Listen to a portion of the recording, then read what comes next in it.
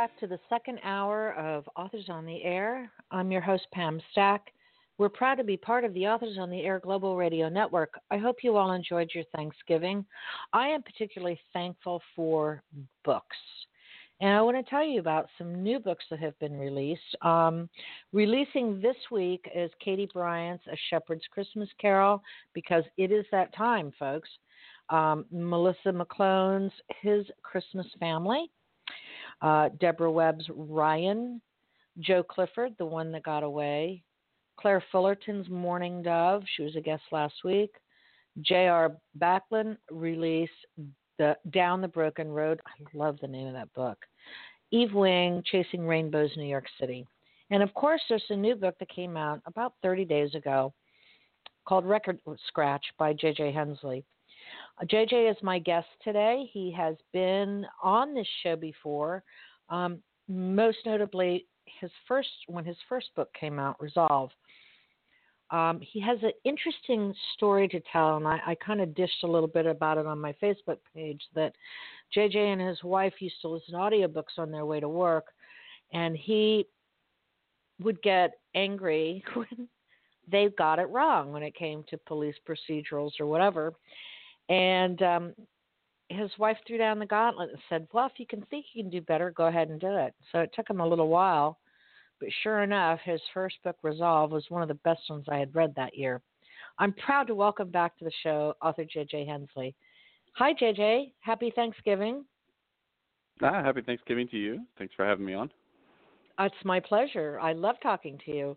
I saw you not too long ago, just in September. So, yes, BoucherCon. Yes. So, and unfortunately, you did not get a great amount of time to talk because I think Michael Connelly walked in and kind of distracted it. But I'm going to try to make up for it. Okay. Being bumped by Michael Connelly is never anything to be ashamed of. So. There you go. Listen, I, as you can see, I turned completely fangirl idiot.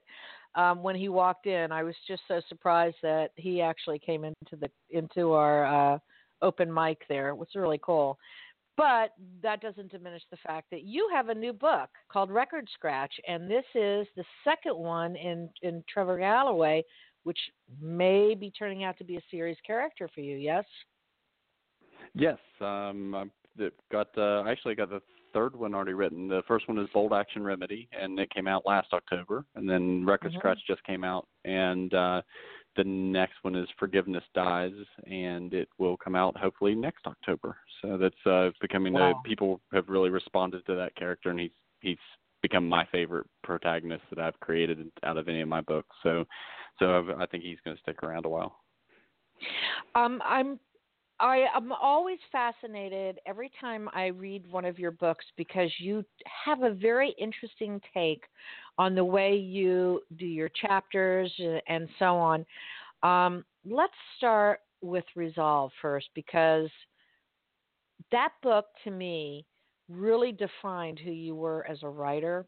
Would you tell listeners a little bit about Resolve, your debut novel? It was set against the backdrop of the Pittsburgh Marathon, and I wanted to structure it in a unique way. So I had the protagonist tell the story through a series of flashbacks, and he did it while running the race. So each chapter is a mile in the race. So it's actually 26.2 miles rather than chapters, and it became kind of my internal outline, even though it's oxymoron. And that kind of caught on, and people really enjoyed that structure, and I enjoyed that structure because it kind of kept me on track on what I was doing, and the where he was in the race, and the terrain, and the kind of the mood of the architecture and the surroundings kind of set the tone for what was going to be in that chapter. And I stuck with that throughout several of my other books. So I've kind of adopted that, and that's kind of become my thing, is finding these interesting ways of structuring the books to kind of keep myself on track, and also it gives the readers kind of something to look forward to see how I'm going to set a book up, and how I'm going to structure it, and how I'm going kind of outline it for myself as far as going, because I don't outline ahead of time. I just set up the structure and then build the story into it. So I want to skip over Measure Twice in Chalk's outline and go to Bolt Action Remedy, because this is where you introduce Trevor Galloway, your protagonist. Tell us a little bit about him first, and then tell us about the story. Yeah, Trevor Galloway is a former Pittsburgh narcotics detective, and he has fallen on some hard times. And when he was a narcotics detective, he had been abducted by a drug gang that he had been investigating. And during his abduction, he had basically been forced to become an addict. And he had revealed confidential information about informants, he had been beaten, he had been brutalized, and he had been through a lot. So he's haunted by this to some extent, and he's got a lot of guilt on him, and he's got some PTSD issues that are left over from this that give him some mental health issues, to where he even has some hallucinations from time to time if he does not take his medication. And if he takes his medication, he can't think straight. If he doesn't take it, he's very, very good at his job, which he's no longer a police detective, but he is kind of trying his hand at being a private investigator, unlicensed as it is. And with Bolt Action Remedy, he's asked to look into a cold case in the middle of Pennsylvania for a successful businessman ahead of a natural resources company who was gunned down on his estate in the dead of winter. And the only way that the crime could have been committed was by somebody who was extremely skilled in two areas, skiing and shooting.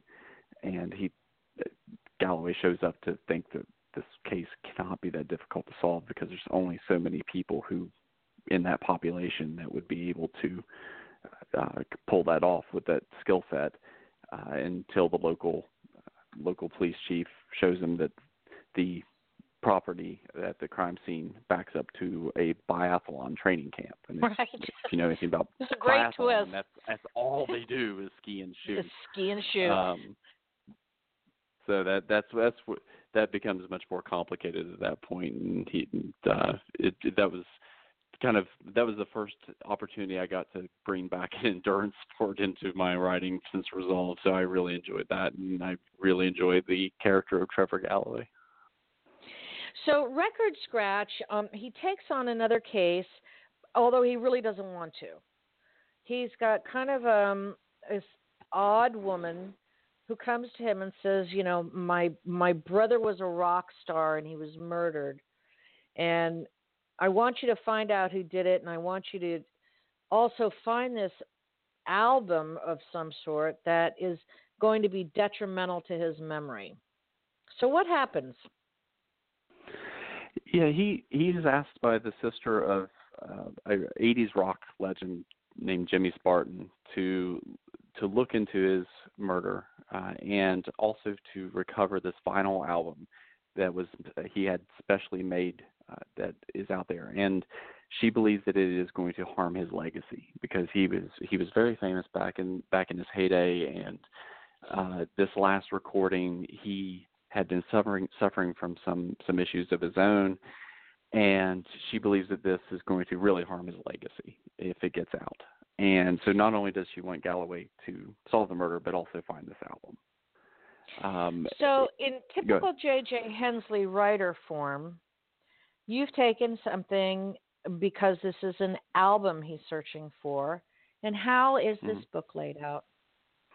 It is in the tracks on an album. So each chapter is a track on an album, so it's a song title.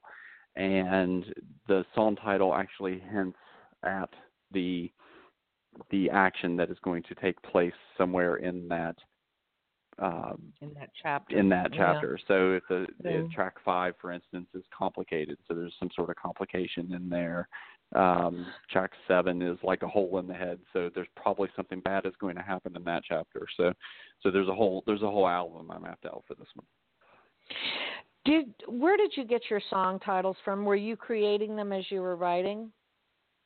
I created them before I started the story, and then I went back as I wrote the story, and I did take the liberty of modifying a few of them to fit what I was writing. Normally, that gives me the free. That's why I don't outline ahead of time, because if I outline a plan, I'm the type of person who will stick with that plan even if I have a better idea later.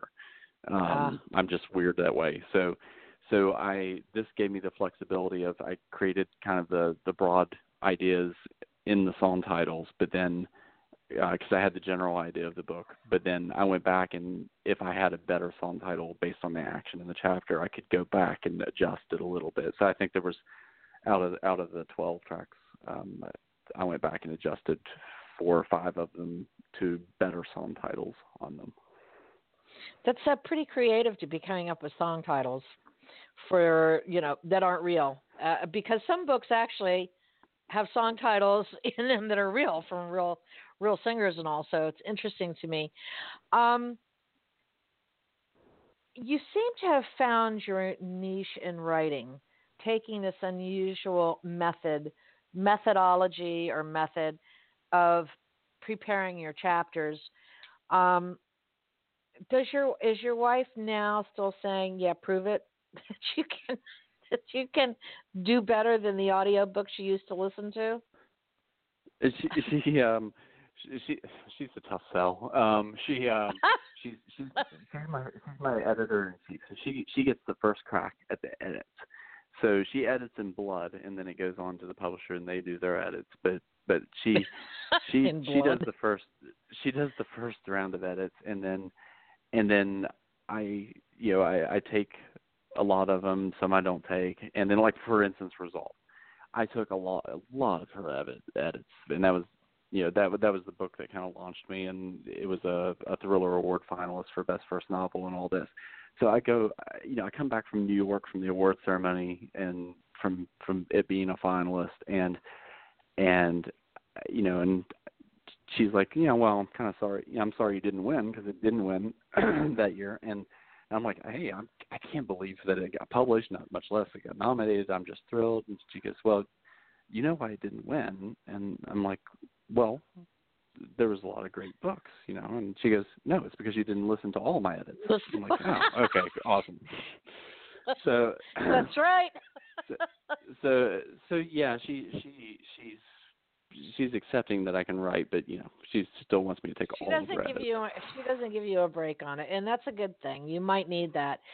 The old adage is you write what you know, and so Trevor Galloway is a former cop, and he's also does some work, becomes entangled with anyway, not some work with the Secret Service.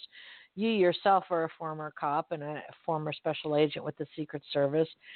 I know you've explained it to me before. You do something with the federal government. Don't even bother explaining it. I'll never understand it.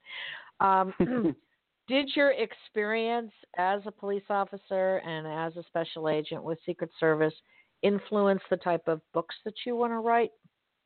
Because they're not necessarily, not until now, it didn't overlap with your real life. Your books didn't overlap until Trevor.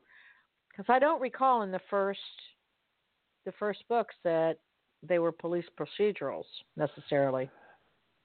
No, they obviously they deal with they've all been crime fiction, and they all deal with criminal investigation. So I've incorporated that into it. But I've actually just now even mentioned Secret Service in any books, and because I've always shied away from that until Tom Sweterlick, who's an extremely talented writer, finally has convinced me to start incorporating some of that into my writing. But it's helped me, and I'm feeling more comfortable doing some of that and bringing it into my writing. And I think it's great that I have that background to do that, and I'm very fortunate in that way. But then I pull in stuff like biathlon and the music business and recording business, and I know nothing about this, so I have to go out and do this extensive research, which is the fun stuff. So I get all these questions like, well, when did you when did you go out and do biathlon? I'm like, I can't even ski. When did you go and do all this music recording stuff? I'm like, I had to go ask all these questions, and I ended up buying a turntable. So I end up, that's the stuff that I enjoy, is the stuff I don't know, and doing the research on that as well. So that being said, I work at the Federal Law Enforcement Training Center in Georgia, so I'm in a research heaven as far as the law enforcement part as well. So if I have a question about, a certain type of ammunition, I call, I can just walk over and talk to somebody over at ATF. If I have a question about something with the NCIS, I got friends over there. So I'm in a very fortunate position. So I guess we should kind of explain how you came about writing this. I alluded to it earlier, but if I recall, you listened to audiobooks together, and you on your way to work, and you would say, no, that's not how it goes. Oh my God, I could do better than that. And so your wife kind of said, quit moaning and start writing. Is that kind of just the simplified version of how your writing career came about? It was really both ways, because my wife would be listening to the books and she'd be like, "Oh, right. I didn't like that at all. I think that they should have done this," and I would be like, "Well, yeah, I think they could have. I think that author could have made it this way, or not made the bad guy all bad, made them more of a gray area, because that's one of my pet peeves, is when they make the bad guy all bad and the good guy all good." It really wasn't so much of her saying, okay, shut up and go write. It was more like, hey, give it a shot, and me not listening to her at all, because I didn't know I could write. And then just identifying all those trends, because we were listening to audiobooks during the day, we were reading crime fiction at night, so we were just going through dozens and dozens of books all the time, and just kind of saying, if we fix this and fix this and fix this, I bet we could, at least come up with a decent story. And eventually she refused to try writing. She said she doesn't have the I guess the inclination to give it a shot. And I said, well, I'll give it a shot. This was years later. I said, I'll give it a shot. And that's when I sat down and gave it a try. So do you listen to your books on audio, by the way, to see how they sound? I have listened to Resolve, and I think I've listened to them all at one point. It's very weird to do so. It's a surreal experience, because then I catch myself being like, oh, I didn't write it in that tone of voice, which makes no sense at all. So it's very weird to me to do that, but I definitely listened to Resolve and Bold Action Remedy, and I think I've listened to Measure Twice and Chalk's Outline. They're all on audio, and Record to Scratch will actually be on audio here in a couple months. So I believe I've listened to them all at one point or another, and it is a very, very strange experience for me. It's interesting. I had a panel right before Thanksgiving on audiobooks, and had an audio narrator on, and we were talking about the different ways that you either hear a book or you read a book and how it affects you. So I've never listened to an audiobook. I don't know that I could maintain concentration enough to do that. If I'm not actively involved in the story, I don't know if it would just become background noise to me or not. But I just was interested. Do you read your dialogue out loud, JJ, when you're writing? I don't say it out loud. I mean, I feel like I hear it well when I'm reading it to myself. So I hear it in a certain tone of voice and everything. So, but I do know people who do read it aloud, and they seem to think that works for them. I don't read it to myself, but I hear it in certain voices in my head when I'm reading it to myself. Interesting. So, do your colleagues know what you do on the side here? Some do. I don't advertise it much, but some have found out, and then they're kind of curious, and then some are kind of like, oh, okay, yeah, maybe you write a book, and then then they Google you, and then they're like, oh, you really do write books, and you're not just printing this out yourself at home on a printer and hand it down the street corners like some loon. So it's kind of like, oh no, you're serious. You actually have blurbs from people we've heard of and stuff like that. So it's kind of funny when they learn that you actually write books and put together coherent chapters. But I try to keep that work life away from the writing life, but it does blend sometimes. Huh. You're a notorious joker on Facebook. Is that because you have a very serious job? I have a quirky sense of humor. You do. And indeed. I think the fact that I was with the Secret Service, it catches people off guard sometimes because of the stereotype.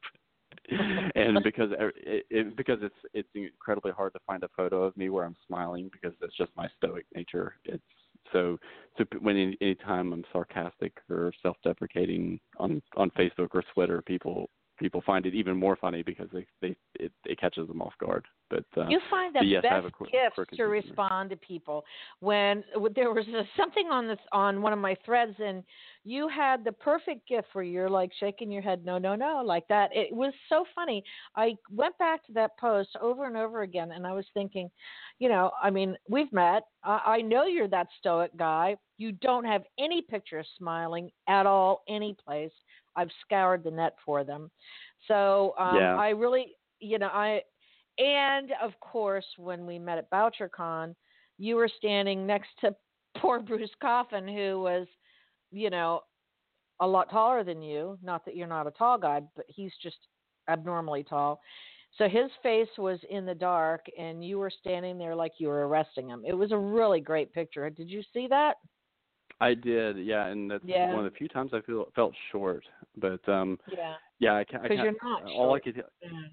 And then I saw that picture, and then all I could hear was Jennifer Hillier's voice going, "Come on, smile, guys," because she always gets on. Jennifer Hillier, obviously. Yeah. She's always on my case about never smiling. So I could just hear. And hear Bruce her is laughing badgering. all the time. Bruce has a good grin on his face all the time. So.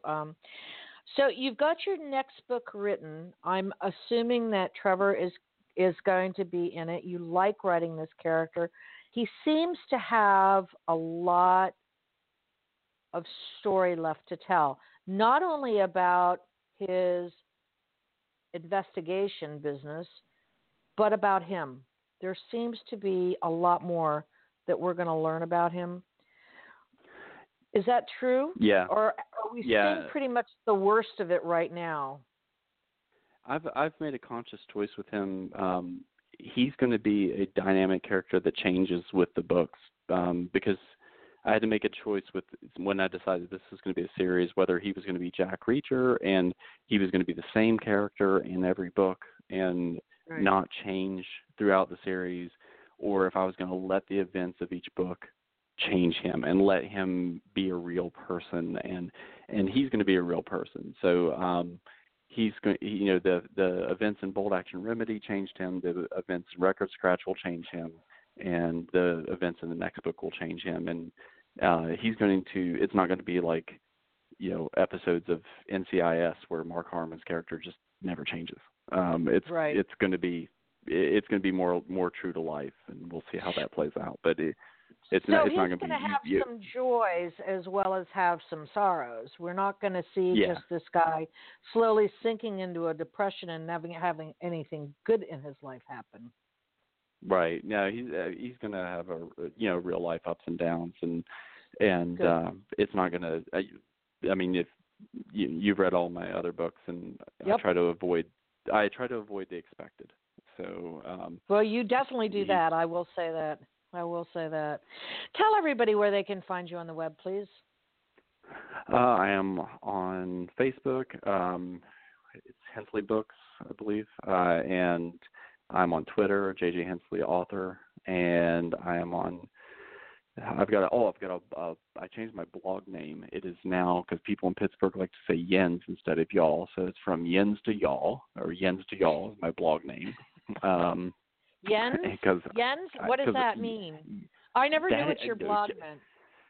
Oh, I never knew what the hell that meant when I lived in Pittsburgh for 10 years.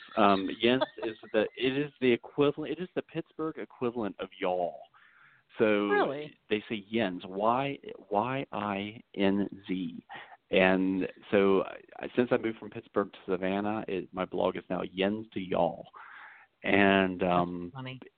Then I have a website, www.hensley-books.com. So and I'm on Goodreads. I got an Amazon page. If you Google me, you find me. It's not hard to find you. That is true.